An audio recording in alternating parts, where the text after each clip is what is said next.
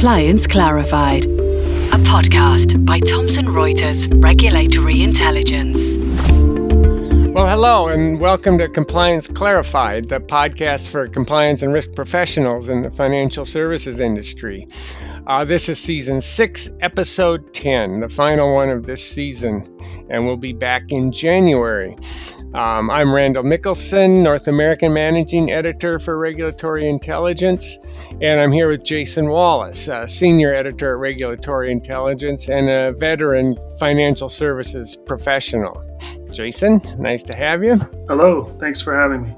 We're here today to talk about the marketing of investment advice and how a rule change by the U.S. Securities and Exchange Commission has given investment advisors new ways to tell customers about their services.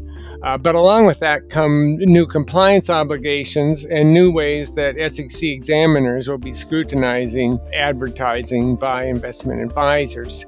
So Jason, can you tell us what's happening here and why it's a big deal for advisors and their customers?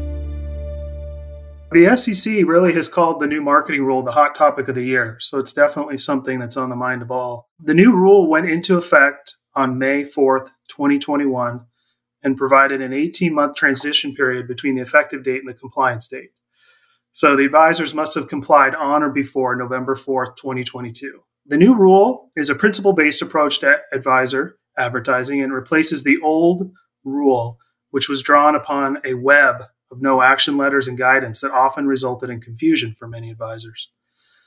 The SEC now permits the use of testimonials, which was a technique that was prohibited under the previous rule, endorsements, performance reporting, and third-party ratings, among others.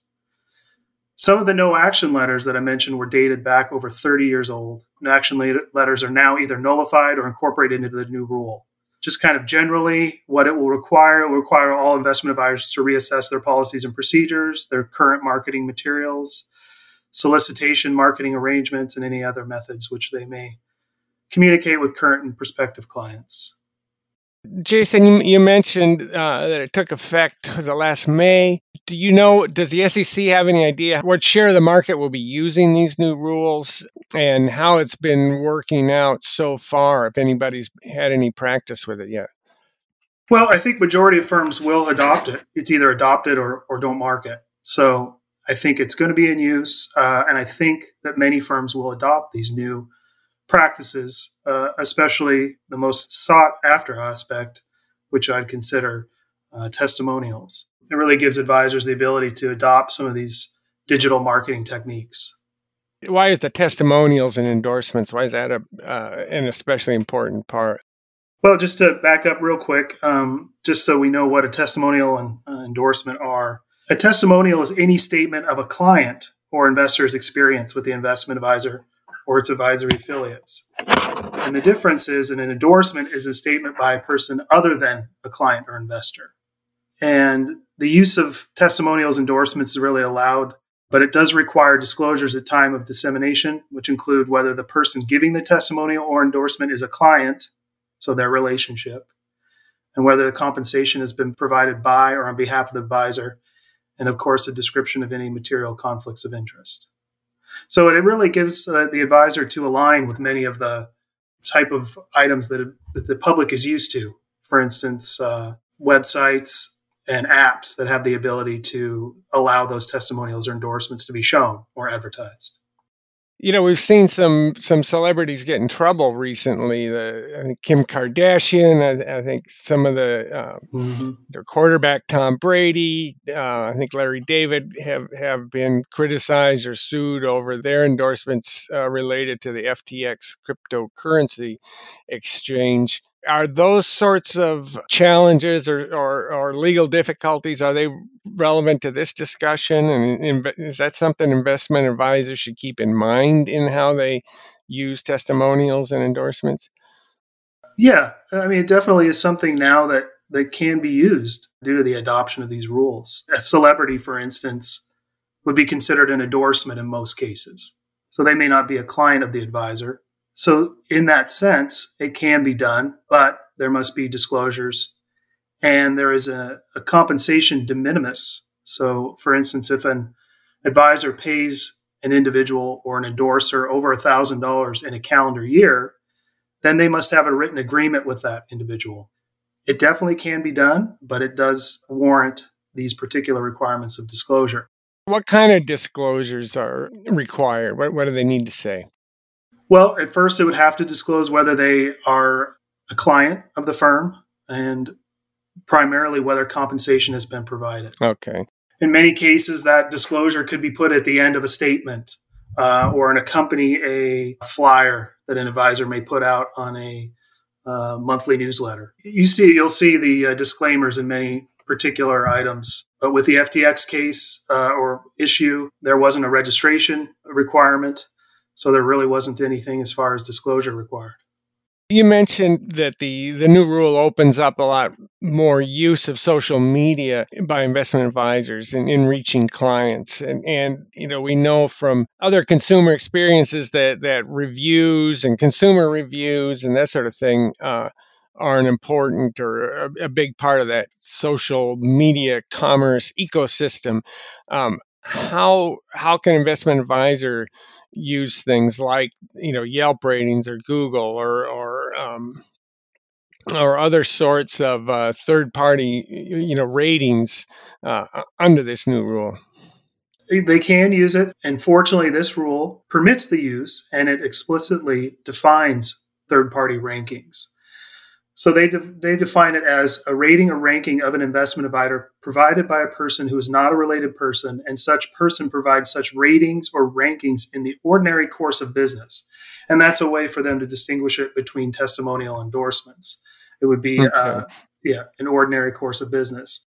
So if a magazine puts out a top 10 investment advisor or something like that, then these requirements would apply, correct? In fact, the SEC believes that approximately 50% of advisors will use third-party rankings in advertisements, and that they will typically use one rating on an annual basis. So they're definitely being used, whether you use Yelp or, in many cases, items like 5-Star Wealth Manager, Barron's Top Financial Advisors, those type of rankings. The biggest difference is really if it's solicited or unsolicited. So, for instance, a Yelp rating would be, in most cases, unsolicited. So they can use those, and they've been able to use those. The issue of disclosure and when this new rule really applies is when it becomes solicited.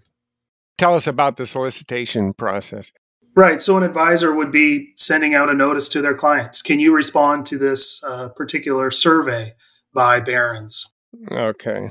Or can you write a review on this website? And then I will advertise it. So then you get to the requirements. So first of all, the advisor must have a reasonable basis to believe that the questionnaire or survey used for the rating is structured to make it equally easy for a participant to provide favorable or unfavorable responses. And the advisor must perform due diligence and disclosure in related to that third-party ranking. So as far as due diligence, the provision can be satisfied by accessing the questionnaire or survey that was used in preparation of the rating. That's easier said than done in many cases. Yeah. For instance, like a rating agency may be hesitant to produce it. However, a third-party rating provider may also provide some of it publicly, so they can use that as part of their due diligence process. Additionally, clear and prominent disclosure. And the disclosure would require the date of which the rating was given and the period of time of which the rating was based, the identity of the third party making the ranking, and of course, good old if compensation is provided. Okay. So again, we're getting to compensation is becoming a large part of this new rule, and it's just additional disclosure. One thing we see a lot of is businesses going on social media saying, San Diego Magazine's rating top 10 wealth advisors in the county, please vote for us. Can an investment advisor do that, or do they have to stand back and just let the process roll out and then maybe promote the findings? Well, fortunately, with this new rule, they can. In the past, they could market third-party ratings, but again, you were subject to all those no action letters and finding all the particulars there. In this case, yes, you can. If it's solicited, meaning that advisor would like that individual or client to fill it out, then it would be solicited. So they'd be subject to these rules and these requirements. And you'd disclose that you had made that solicitation. Right. Okay. Yeah. I mean, the more disclosure, the better in these cases. Really, the SEC just doesn't want to be surprised. As long as you lay it out there with proper disclosures and due diligence, you'll be fine. What about performance advertising? Can they say, our customers regularly, outperform other investors? We yield higher returns or whatever. Yeah, performance is allowed under the new rule. Again, that was subject to previously no action letters. Okay. Most notably the Clover no action letter, which was quite a few years old, but did offer many of the same allowances that the new rule does. The new rule covers items such as hypothetical performance, related performance, predecessor performance, and there's very specific items that need to be hit before those items can be advertised. But generally speaking, it will allow the inclusion of performance information in advertisement. So, for instance, the final rule will allow an advisor to advertise gross performance if the advisor provides or offers to promptly provide a schedule of fees and expenses deducted to calculate net performance. So this was a process that was only allowed previously for one-on-one presentations to wealthier institutional clients. So they're opened it up now that you can advertise. That's because, right, and Claire, that gross performance can mischaracterize the actual returns an investor receives after fees and so forth. So, right. So they're looking for that to be clearly disclosed or calculatable by the investors. That the idea. Yes. So the returns aren't inflated in the sense that they could be construed as inflated without the net performance. And what about the use of all sort of hypothetical portfolios or back testing where, if you'd applied this model to this investment over the last 5 years, here's how it turned out this year? Yeah, there are specific terms in the rule that lay out how you can submit or advertise hypothetical or related performance. There's particular rules, that would have to be reviewed to ensure that. And again, this is something that was allowed in the past. However, now the new rule has given it in one spot, all within the new rule. The rule is in effect. It took full effect in November, right? That everybody has to comply with it. Now they start examinations, looking at how well firms are doing in compliance. What have we seen from the initial exams of firms that were abiding by the new rules or adhering to them? And, what should people expect? What should investment advisors expect the SEC to be looking for? Well, they can expect this to be a priority. And in September, the SEC released a risk alert highlighting its initial exam initiatives and areas of review. I would say a lot of that has probably been influenced by those initial firms that decided to comply in that 18th month window before the compliance date. Mm-hmm. Just a side note, in the recent CCO outreach, SEC officials noted that the rule is easy to enforce. So I think that in so many ways of saying they're excited because they no longer have to deal with the nuances of the no action rules. Yeah, maybe just explain the no action bit rules or letters in that process for a minute. They're like informal policy guidance issued in response to specific requests by a firm, right? A firm will specifically request, the allowance of doing a particular activity based on the SEC looking at the circumstances, the existing rules, and then allow them essentially a pass to do that particular action. And other advisors can rely on that. The only thing is with those no action letters, they have to be followed to the T. And there are nuances to all of them. And there are no firms that are exactly the same as the one that received that no action letter. So it can be a little bit of a sticky situation. So in this case, now that they've removed most of them, we've got a pretty clear lay of the law as far as how marketing will be handled and reviewed. And I think that reflects what the SEC officials were saying, that it's going to be an easier job for them. So they are going to be looking for these particular disclosures, the due diligence, and the records of all this. And unlike cases in the past, there's going to be new types of findings, exam findings, and enforcement. And they did note that there will be future risk alerts, and possibly with the results of the initial exams. So that's probably something we can see mid-2023, I would hope. So it sounds like to keep up that a firm, instead of having to flip through a folder full of no action letters, figuratively, they can look at the rule, they can look at these subsequent risk alerts and exam reports and get a better feel for what the parameters of the rules are and what the allowed practices will be and expectations.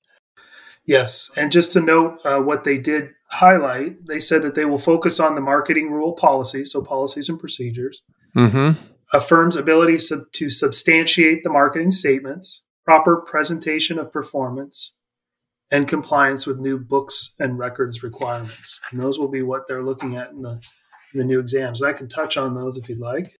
Yeah, that substantiation line in particular was one that caught my eye. That sounds challenging. What are the expectations there, and how can a firm meet that?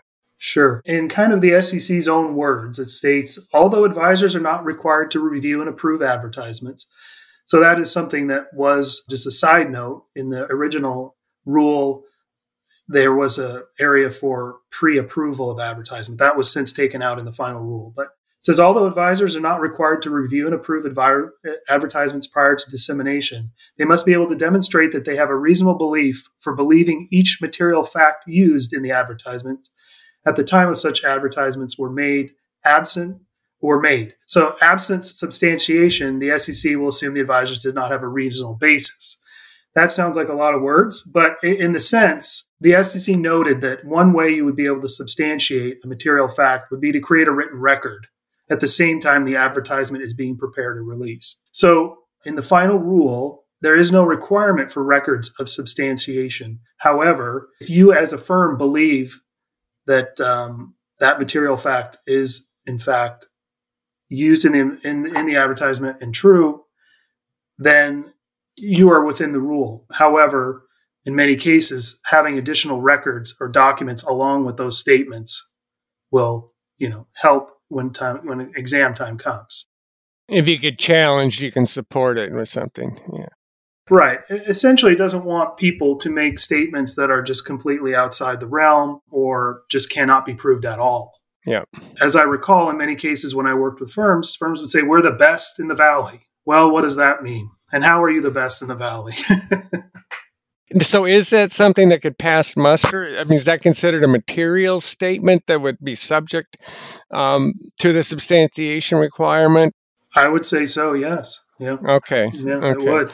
And in many cases, I would ask an advisor to give a little more detail. Well, how are you the best? What are you the best at? Did someone tell you that, or is that just your feeling?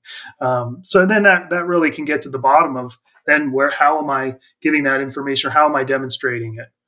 And it sounds like a bottom line gut check is a helpful thing. Is this going to pass the smile test with anybody who knows me or whatever? Right. The smell test is one that was used often. So, do you have a feel for how this has been working out? Have you heard from industry sources or participants if they're adjusting to the new rule? Okay, and I know you've been in forums about the rule and other SEC events. What do you gauge from questions? And I think that firms are having a little bit of trouble with some of what they call the second tier type of advertisement, meaning testimonials and endorsements, ensuring that they are meeting the requirements. And then I think secondarily is the bigger the firm, the more important things like training are.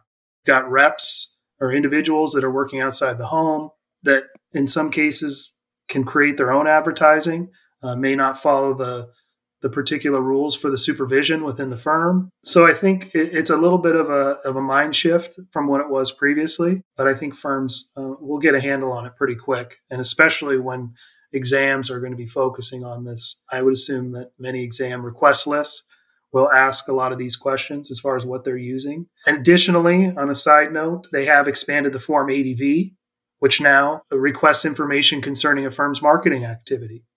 So you will have to disclose that coming up in the next annual amendment. So in most cases, firms have their fiscal year end in December. So in March of 2023, they will be submitting an annual amendment. And in that annual amendment, the SEC will ask questions about whether they use testimonials, whether they use endorsements, whether they are using what type of marketing materials, performance advertising. So it's going to be out there. Okay, and it sounds like they need to bring that all quickly to hand, all their practices and documentation of that. Well, before we wrap up, I'd like to get into one question related to sort of news of the moment, and maybe this can relate to marketing practices. But the collapse of the FTX trading crypto firm has put crypto investments in the headlines. If you're my investment advisor and I tell you I want to put some of my money into digital assets like cryptocurrencies, how would you handle that request? And what compliance obligations would you as an investment advisor face? From my experience, investment advisors, really it depends how, as far as their advice, but how they feel about the outlook, how comfortable they are with the actual asset class. Me personally, I would be slow to recommend the asset class. And from my experience, advisors do prefer registered instruments, especially a traditional type investment advisor with, non-institutional clients.